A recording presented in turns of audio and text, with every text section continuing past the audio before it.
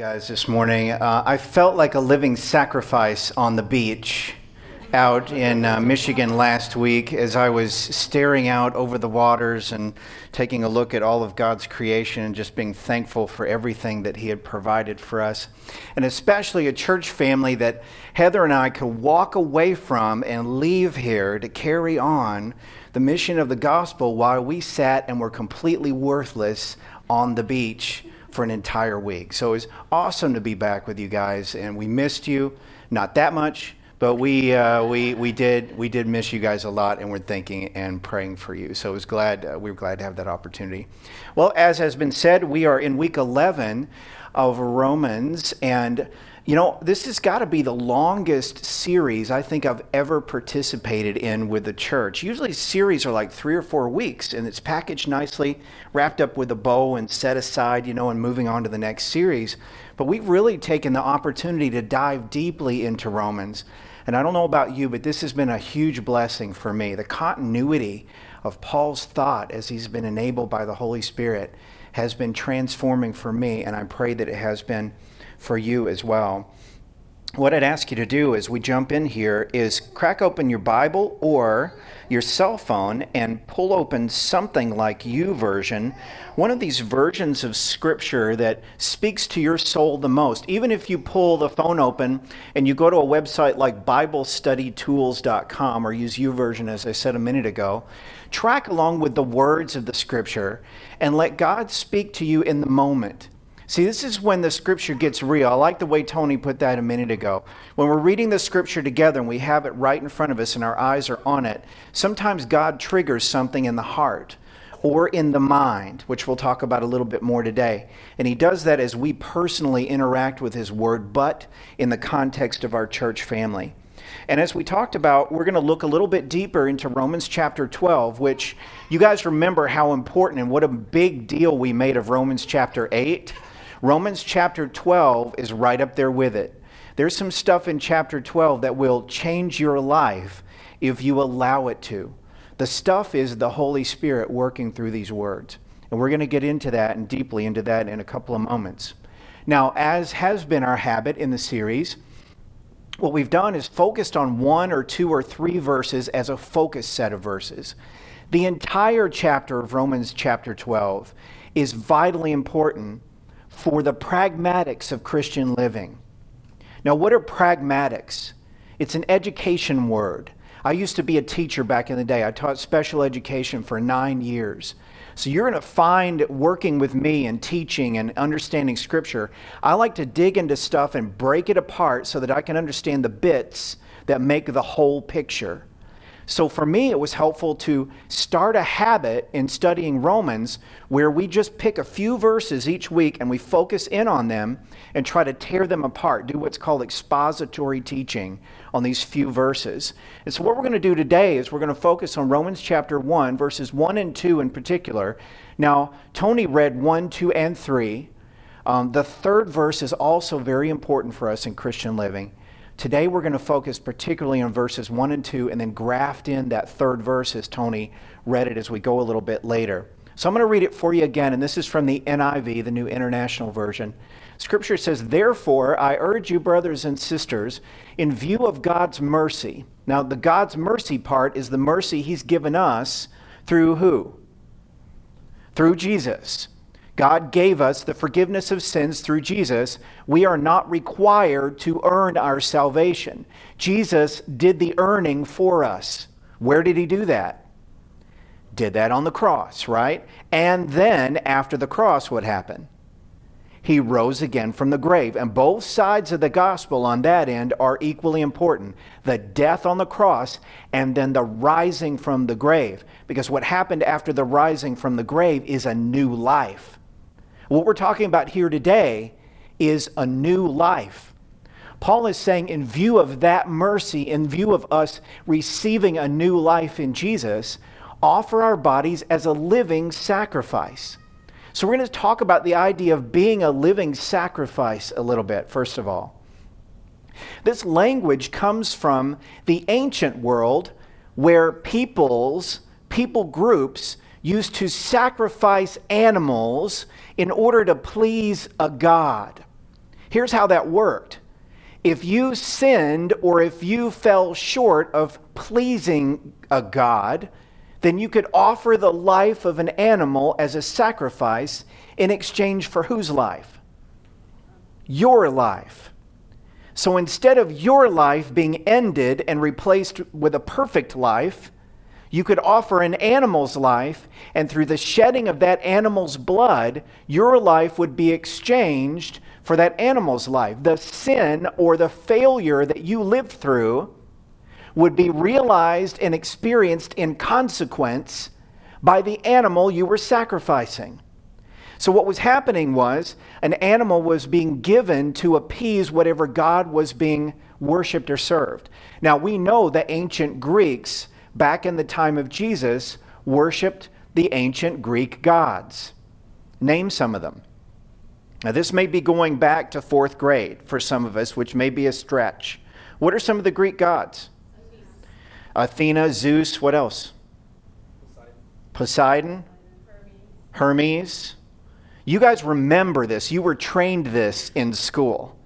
The idea was the Greeks would try to appease the gods, and they would often use animal sacrifice.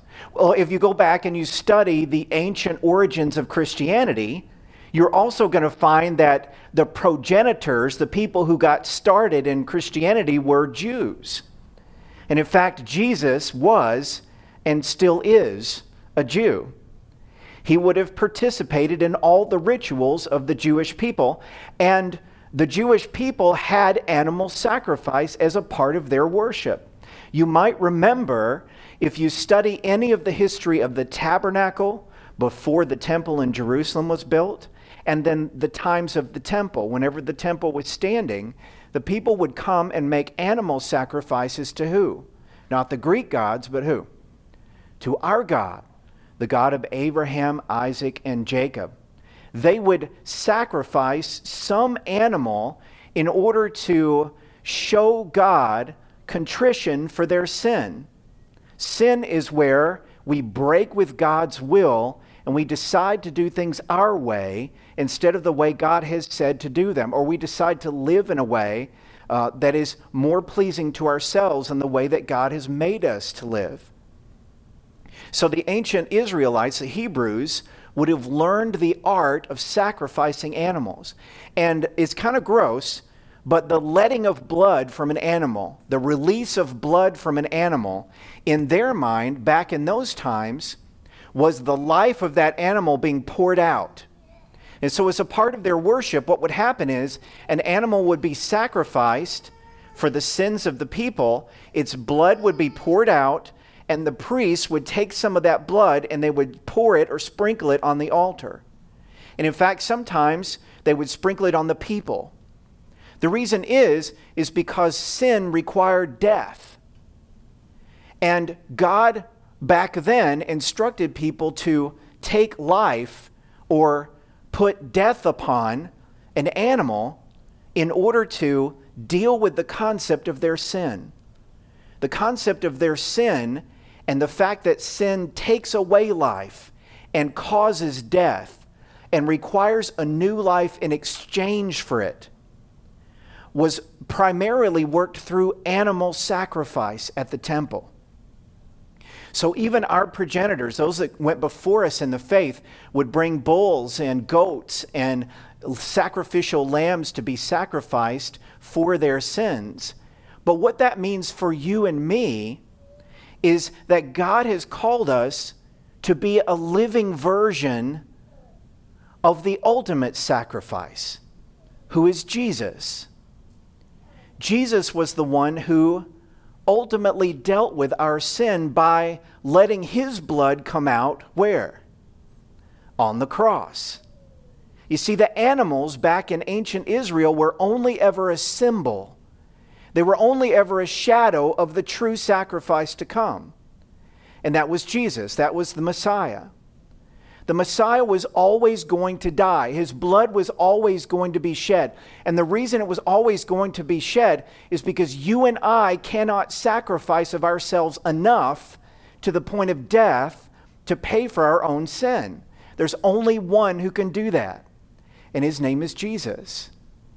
And thanks be to God, Jesus did that, because that means you and I, we don't need to sacrifice our bodies on the cross, thanks be to God.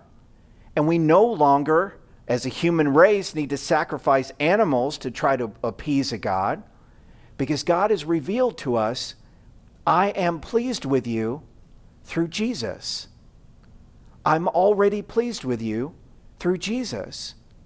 And if any little part of you receives and accepts the fact that Jesus died for you and rose again from the grave, the Bible says that that faith goes straight to God as an appeasement for sin, and sin is taken away forever. It is removed as far as the east is from the west.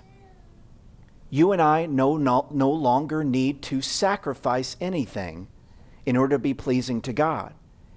But then, what happens to our lives?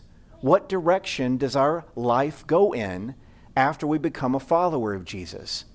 This is where Paul gets into the idea of becoming a living sacrifice. Now, what does that mean for you and me, to be a living sacrifice? Does it mean that we die to ourselves every day and are reborn again in faith in Christ? That's what it means. It means that my life, as it used to be, has ended by declaration and proclamation of Jesus Christ. It is over. It is gone. And the consequence of my sin from that old life is forever buried and forgotten in the eyes of a holy God. God has claimed me and placed me in his kingdom as a living sacrifice, a sacrifice who turns over his will and his thoughts to a holy God who did what was required to save him, both from sin and from a life that is purposeless and pointless. God has done everything that is required, so that when we become a living sacrifice and when we begin to walk around thinking God's thoughts and feeling God's heart and serving as God serves and being the hands and feet of Jesus, as we walk around doing this, our life becomes an act of worship. The scripture in the NIV calls it a true and proper worship. Now, we tend to think of worship in different ways in the church. Some churches think of worship as an amazing rock band on stage with great, cool graphics and multimedia and loud sounds and large numbers of people gathering and singing the name of Jesus.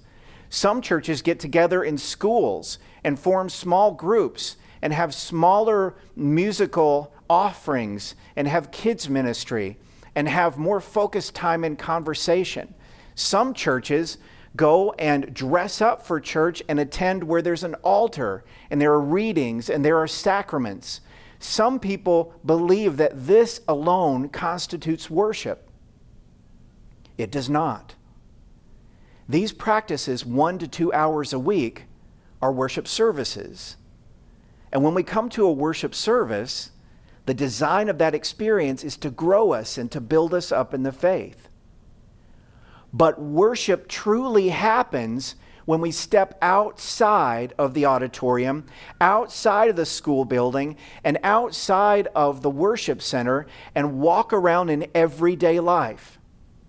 True worship happens when we are a living sacrifice used by God to serve other people in the name of Jesus, so that when somebody asks us, "Why are you being so kind to me?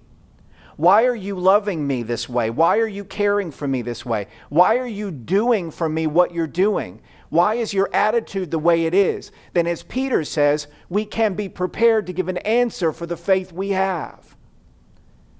And say something like, "It's because that's how God has treated me. I didn't need to go to the cross for my sins. I didn't need to offer a sacrifice of myself. Jesus did that for me. And he served me that forgiveness up on a silver platter in the form of our Savior, Jesus." So I just want to share that with you. I don't want to convert you. I don't want to change you. I want to try to make you into something else, that's God's work. I simply want to reflect in your life what God has reflected in mine. That He loves me so much and He loves you. And this everyday walkabout worship is the worship that we were always designed to live in, always made to live for, where every single day becomes an act of worship. Now, the scripture talks about the idea of not conforming to the pattern of this world. What is the pattern of the world you see around you? Is the pattern of the world you see around you a self-serving pattern or a pattern that supplicates itself to the will of God? Which would you prefer to see? You prefer to see the second one, but what do you really see in everyday life? You see a world where people serve who? Serve themselves. This is why the cross makes sense. Because Jesus ultimately didn't serve himself. Who did he serve? You and me. And he served his Father God by serving you and me on the cross. Now, this idea of being transformed by the renewing of your mind, that word transformed is a key word. It's the same kind of root concept as when Jesus went up on the mountain with a few of his friends and was transfigured before them. Now, if you remember this story, Jesus goes up on a mountain with a few of his disciples, and who does he run into?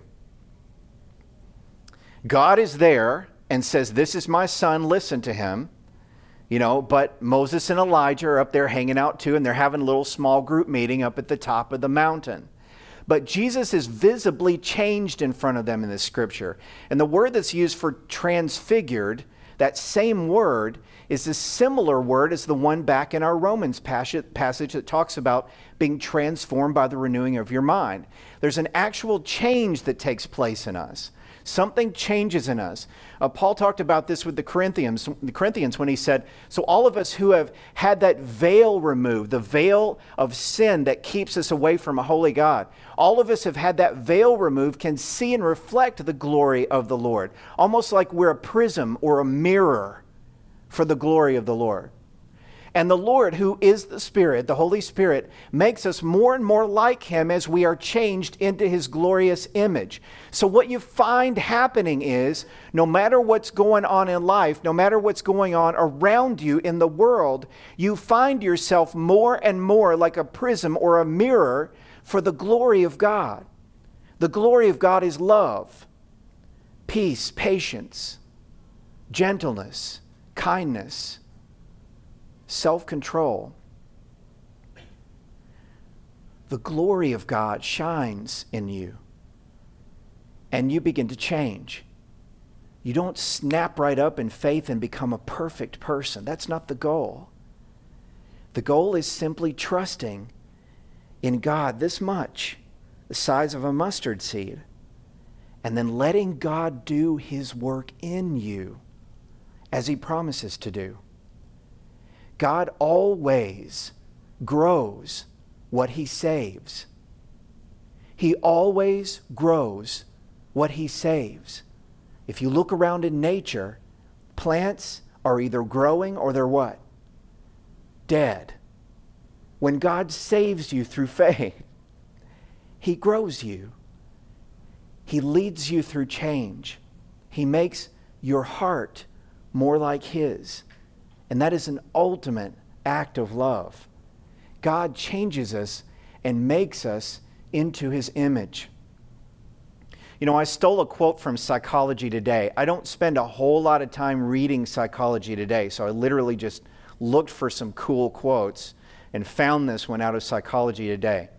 I studied psychology in college, and it's always kind of an interesting sidebar for me how people try to find out the wisdom of God without God in it. Here's what Psychology Today says about the idea of feeling things and thinking things. A common mistake is to assume that our emotional states are caused by events we experience. Something bad happens and we feel depressed. Something insults us and we feel angry. Something threatening happens and we feel anxious or fearful. Events are important, of course.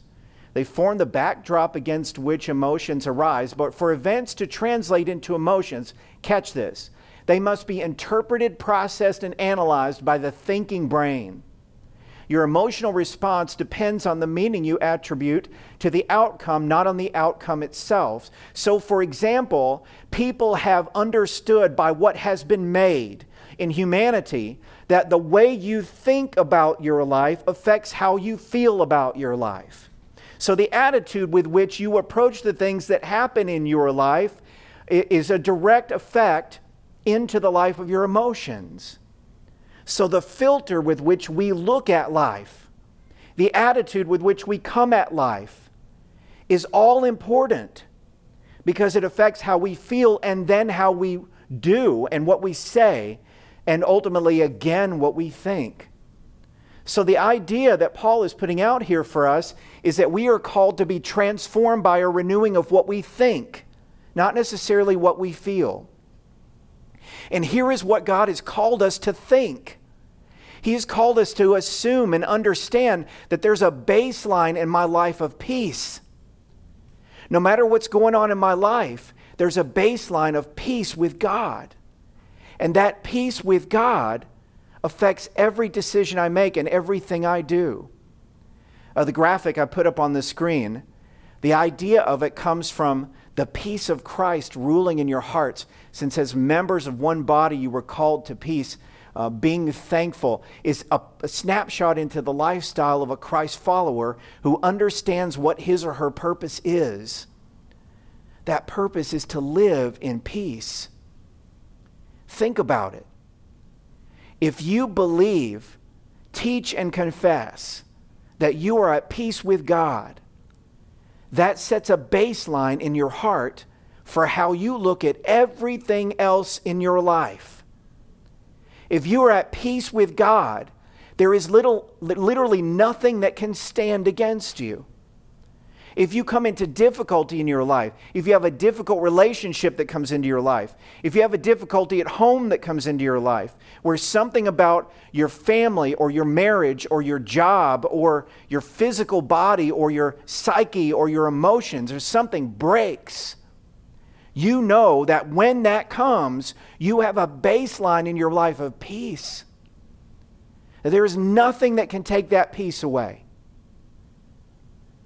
And it leads you to making decisions differently. If there's something that stands between you and another person that inhibits that relationship, you can let that go for the sake of peace. You can let that drop and fall to the wayside for the sake of peace, because you know that peace is there in you, and that God has called you and that other person to peace through Jesus. It gives you the strength to let go of things in life that are beyond your control and live in the peace of God, which passes all understanding. Not just some of the understanding, but all of it. So that when we run into people at work, people at home, people in the community, people who are random strangers, people we've known for 30 years. When we run into people, our interactions with those people are undergirded by the truth that there's nothing that can take our peace away. In Jesus, we've been reclaimed and remade and rebuilt on a foundation of peace with God. Have you ever thought about your life that way? Whenever you run into difficulty, whenever you run into struggle and challenge, and you're trying to hang on to something that you're losing, or something getting beyond your grasp or your control, have you ever stopped in that moment and thought, no matter what happens with this, God has me in his hands. He has me. He loves me. He's caring for me. And if I, for some reason, aren't getting my needs met, or my desires met, or my visions accomplished, God will provide instead. That is what it means to live in peace. That is what it means to have a new attitude in life as a follower of Jesus. That is what it means to have your mind transformed, where you literally get a new attitude from the Holy Spirit that says, no matter what happens, God's got this. What if we led every thought and every word and every deed with the idea that God's got this? What if we led that way instead of followed up in response? Would the way we respond to our life and the way we walk through our life be different? It might be. In fact, it might be even an instant change, a change that looks a lot like healing, psychologically and emotionally. Now, being transformed by the renewing of our minds brings peace. Do you know the peace of God which passes understanding? Do you have that peace as your baseline? If you've trusted in Jesus, then you do. But even if you've trusted in Jesus, maybe you just need a reminder every great once in a while. That is why when we study Jesus, we study the idea that we come as we are. We are children, God's children, and we can come to Him exactly the way we are. Broken, disfigured, disheveled, messed up, set back, trod upon, however you want to see it. We can come to Him and reestablish our life in a baseline of peace at the asking.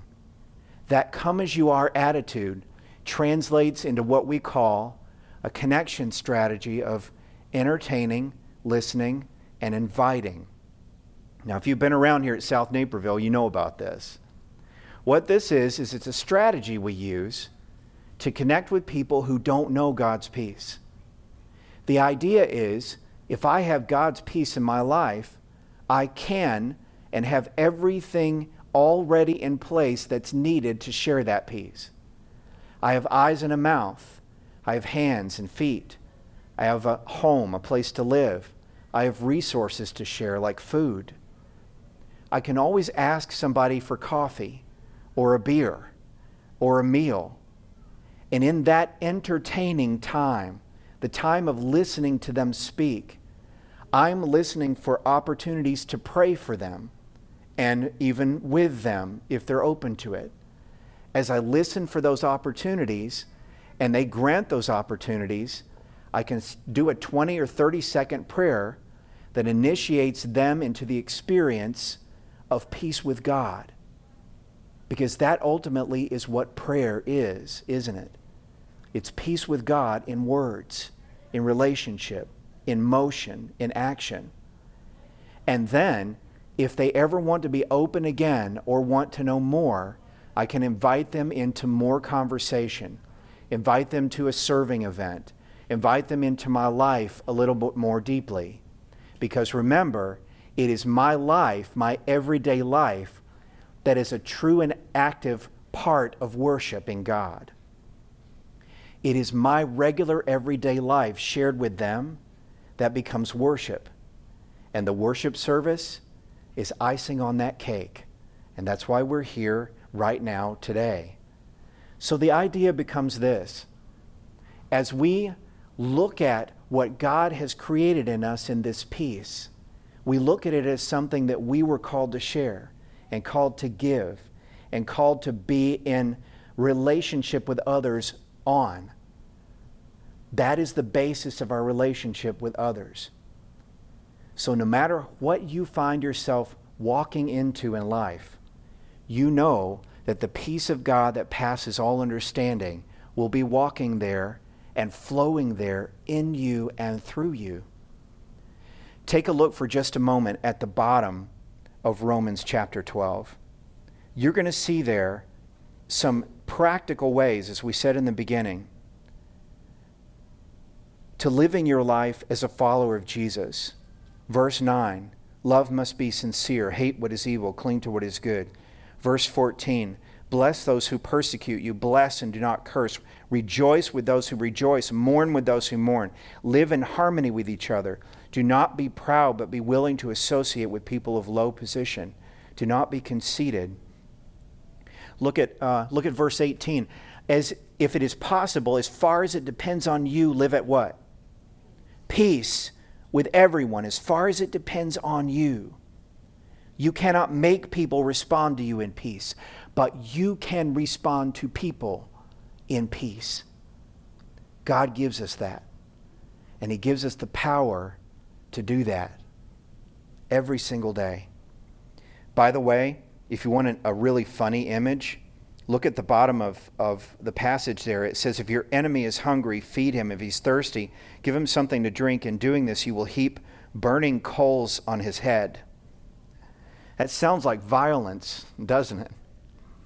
But actually what the image is back in that time, the way to carry fire from one camp to another is to put a big, large bowl, fireproof bowl, on your head with burning coals in it, and to carry it around on top of your head from one site to another. And when you warm the head, what happens to the rest of the body? It is warmed up as well. What you're doing is you're seeing the pragmatic peace of God shared from one person to another. That is why we serve enemies. That is why we show them God's love. We're not burning their hair off with coals. We're sharing the light and the warmth and the power of God with them. So where are you today with this idea? Where are you with the peace of God? Do you know how much God loves you and how much He wants to work in you and through you? My goal today is to be a conduit for the Holy Spirit and to remind you of that power and that peace. As the kids come in, let's bow our heads and pray. Heavenly Father, thank you so much for the peace of God, which passes all understanding. Thank you so much for the power of your word. Thank you so much for the ability to share what it is that I've got in me with other people. And that is the peace of God that cannot be broken, that cannot be set aside by any of the circumstances of my life. Thank you for that baseline that I can live out of every single day. God, we praise you and we love you and we know that we are your children. You are the one who watches over us as a father who never stops loving and never stops giving. In your name we pray, and together we say, amen.